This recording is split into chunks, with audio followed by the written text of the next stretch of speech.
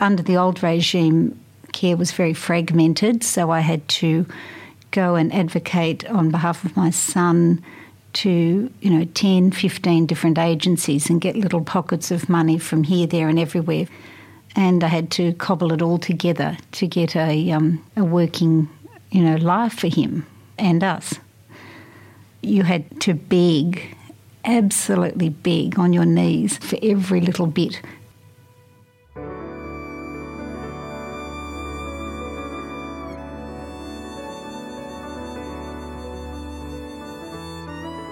Welcome to Pomegranate, a CPD podcast from the Royal Australasian College of Physicians.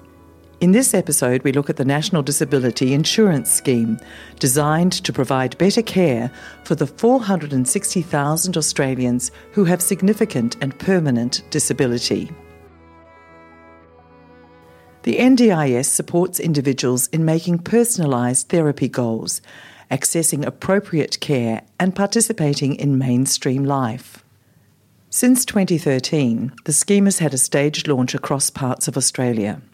This month, the NDIS will start rolling out in New South Wales and Victoria and will have complete coverage by 2019. Today, rehab physician Dr. Elizabeth Thompson shares the hopes her Sydney clients have for the personal funding. Kerry O'Kane talks of her relief at having found a secure future of care for her son when the NDIS reached the ACT. And Dr. Catherine Langdon describes the impact the scheme has had for paediatric therapy models in Perth. But first, to explain how the NDIS differs from past disability services, Dr. Robin Wallace of Calvary Hospital in Hobart. From what I've seen in Tasmania, it's revolutionised in a very positive manner the lives of people with intellectual disability and developmental disability. The general principles of this service, the NDIS, is to provide reasonable and necessary supports for people with disability so that they can, first of all, make their own goals, set them out themselves with their family perhaps, and to be included in the community as fully participating citizens to the extent of their ability. Previously, disability service providers were block funded. It's like if you went to Coles and the lady at the checkout said, well, here's your groceries for the week. And I say, well, I don't like pumpkin, but too bad, it's given to you. And families and on behalf of their sons and daughters were too frightened to say anything if they weren't happy in case they were kicked out. Whereas in this model, using that same analogy, I'm going and I'm doing my own shopping. The whole revolution of this service is that it is person-centred.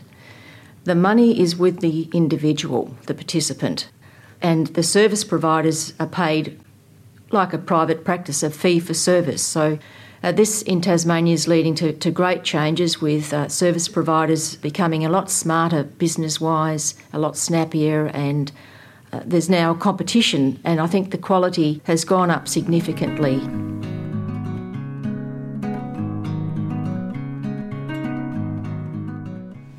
One of my clients is very keen to purchase a new wheelchair with certain colouring and modifications that are important for this person that wouldn't necessarily have been funded under the old scheme.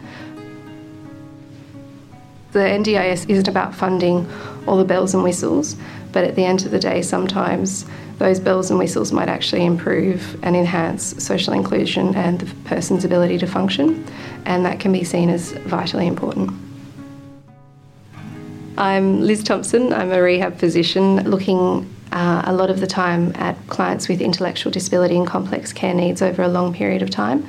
For those clients, quite often we need to consider whole-of-life aspects such as their footwear through to their continence aids, including helmets for epilepsy, those kind of things. What we don't often do well is look at social inclusion opportunities and the ability to interact more meaningfully with society. Many of my clients are exceedingly excited about the opportunity NDIS presents for further funding of speech therapy, for instance. Accessing speech pathology services under our current model of funding can be quite difficult. Often people are restricted to an enhanced primary care plan, which offers 5 allied health sessions. And most of my patients who have not been on ADDIC books before face up to 2 years waiting list. Speech therapy is often considered an acute concern if someone has a swallow disorder in order to protect their chest. And then any further aspect of speech pathology is often downgraded and not classed as important, especially in outpatient settings. As communication is such a vital part of being a human, we often forget for someone who's severely disabled that they might be able to learn new techniques or respond to new technology in a good way. Thus, the opportunity to pay for therapy with NDIS support funds is something they are so keen for. It's very inspiring to see this plan for further self-development and hope for further improvement in their skills, even when they're of an older age. The decision behind what gets accepted and what doesn't get accepted and what's able to be appealed under the NDIS funding appears to be largely based on the assessor that's present during the assessment period. So there have been stories of clients with similar care needs coming out with quite different care plans and funding structures. So a number of my clients have concerns that they might not have the right ability to advocate for themselves. And so that's certainly something we can help pre-plan by assisting them with consideration of what they might need to improve their functional outcomes, such as podiatry care, appropriate footwear, etc., because it increases their opportunities to have more social inclusion. In terms of rehab medicine's approach to our patients, I don't think there's any urgency to change the way we structure our reports. However, there have been some reports from Newcastle that increased transparency in medical reports is required, such as using more basic language or defining why certain measures are required.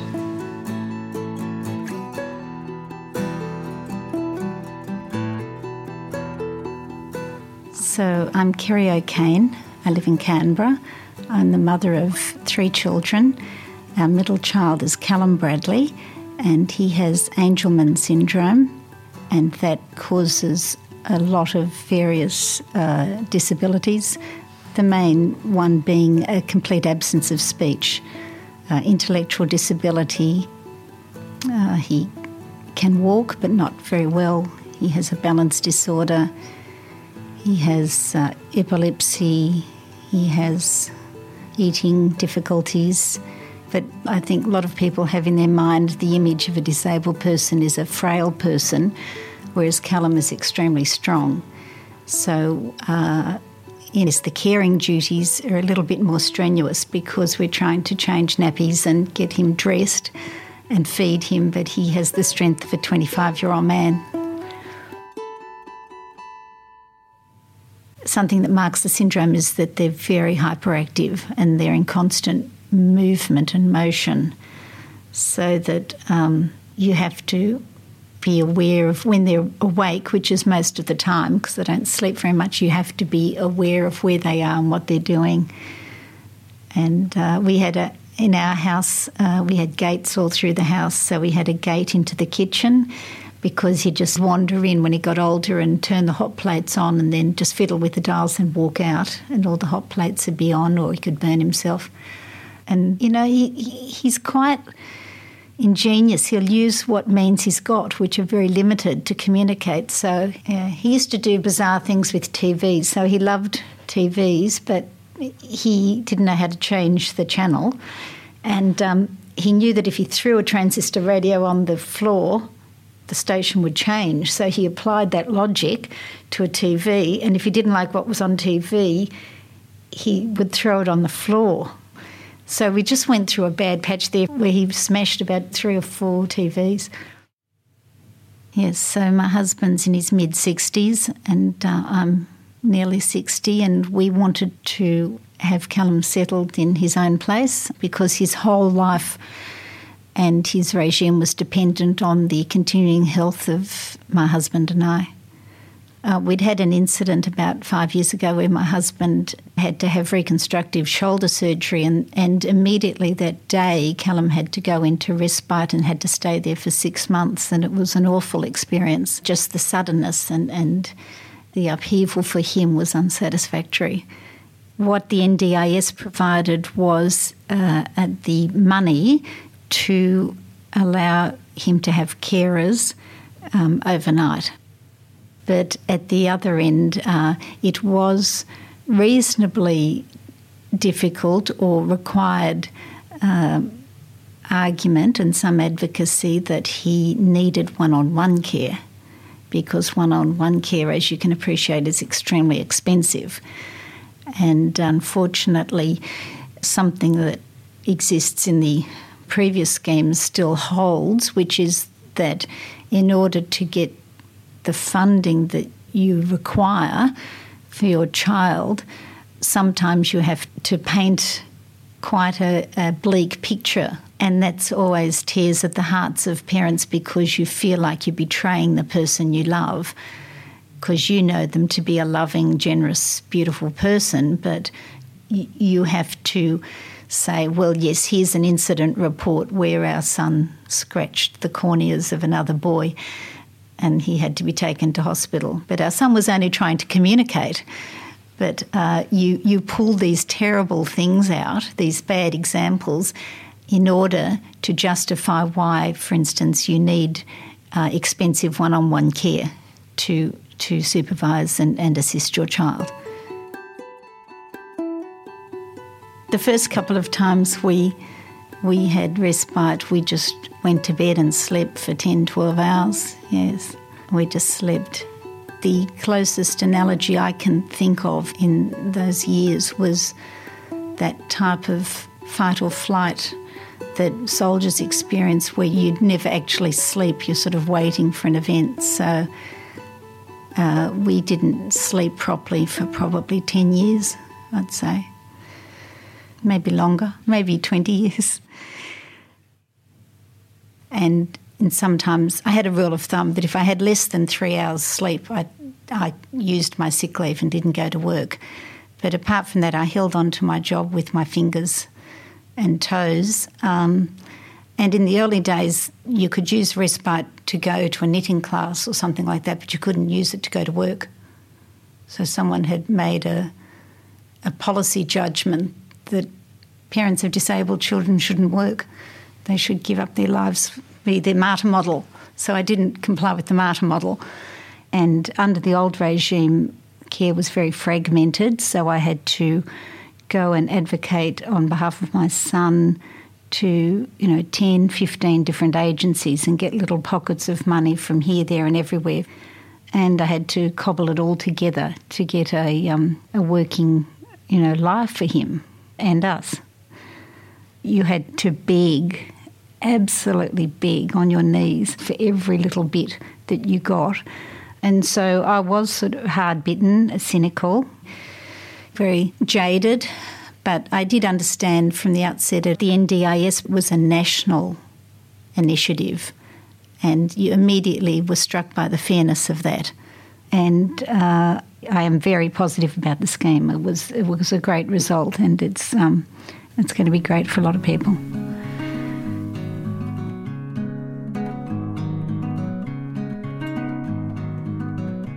I'm Dr. Catherine Langdon, paediatrician and rehab consultant working at Princess Margaret Hospital.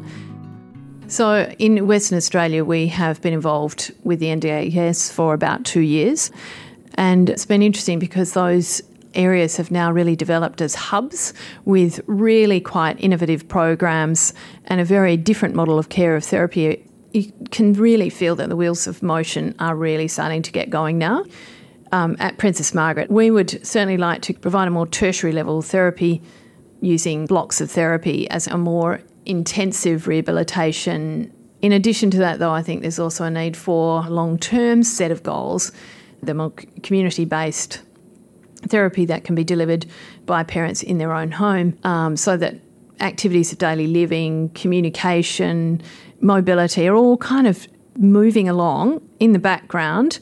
Because I think sometimes the intensive bursts, the children have to be actively engaged in the therapy. If they're just passively being taken along to the therapy session but don't really know what the whole point of it is, the benefits are not likely to be as significant. So I think the two therapy deliveries are quite differently organised, but I can see that something of that sort will be offered more frequently by the NDIS, but it is a model that definitely works.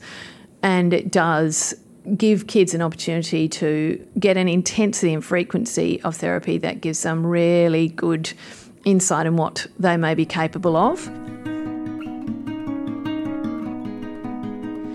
One of the processes that we go through is to find out where the family live, and in Perth, of course, that means that they may or may not fall into an NDIS catchment area, or they may be in one of the areas still being provided by block-funded community therapy providers, and they also have the choice of Better Start-funded private practitioners.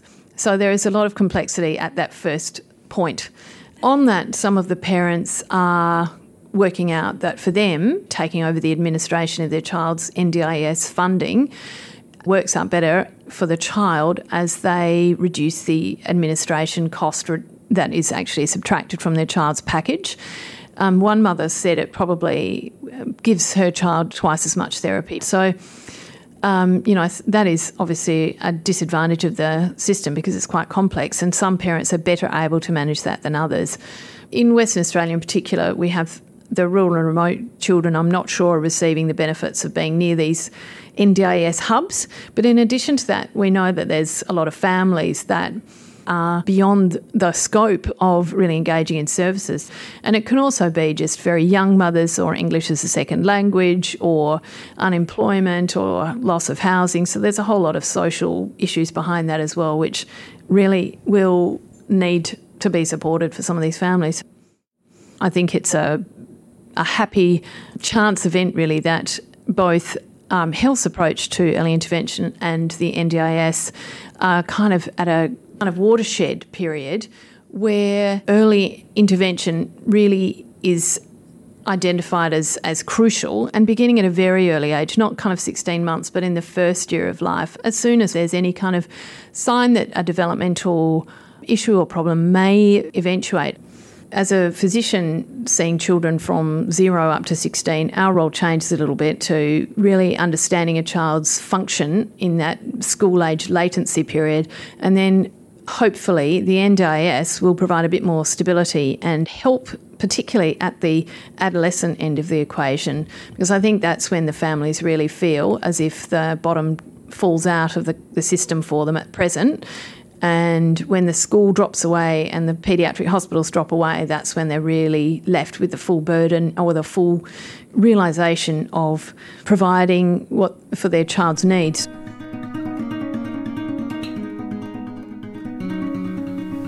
My name's Robin Wallace. I'm a physician in internal medicine.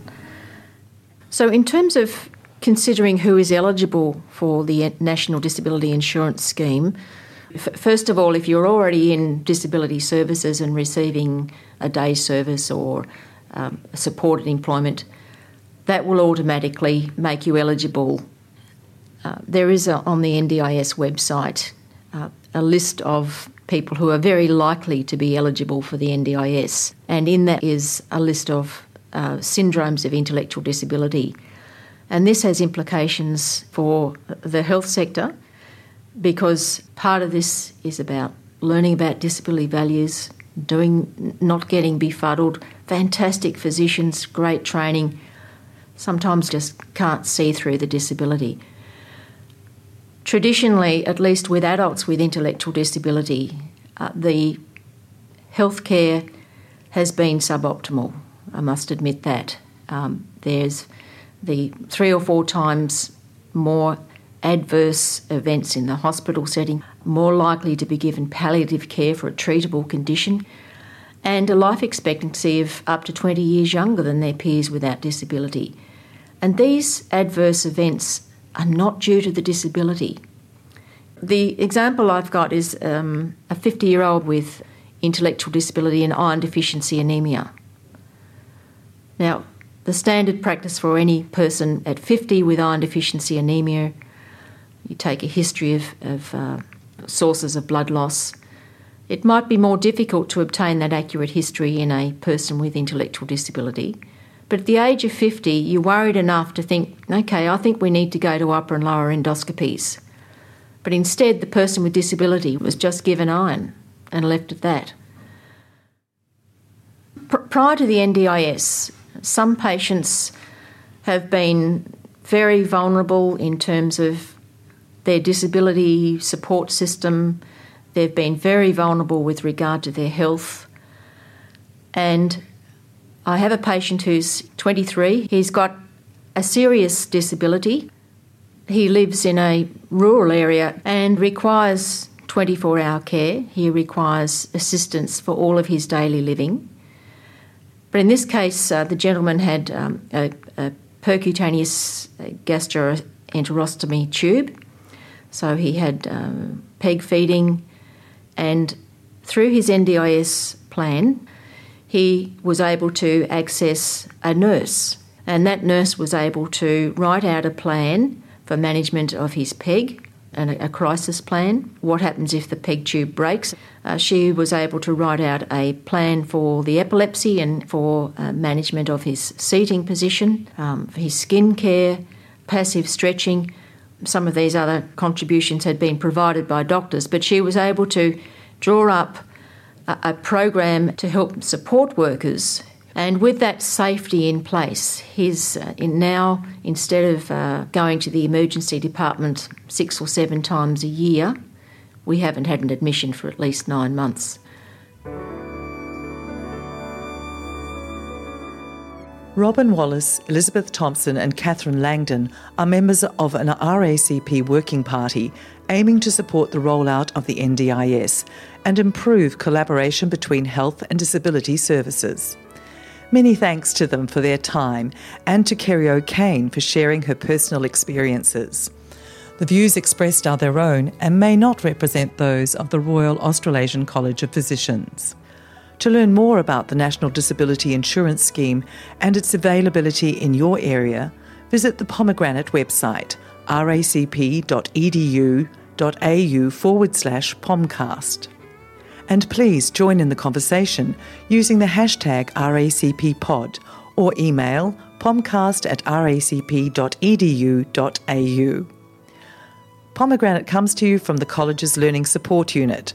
The program is presented by Camille Merchep, and this episode was produced by Mick Cavazzini, with assistance from Diana Darmody. We hope you can join us again next month.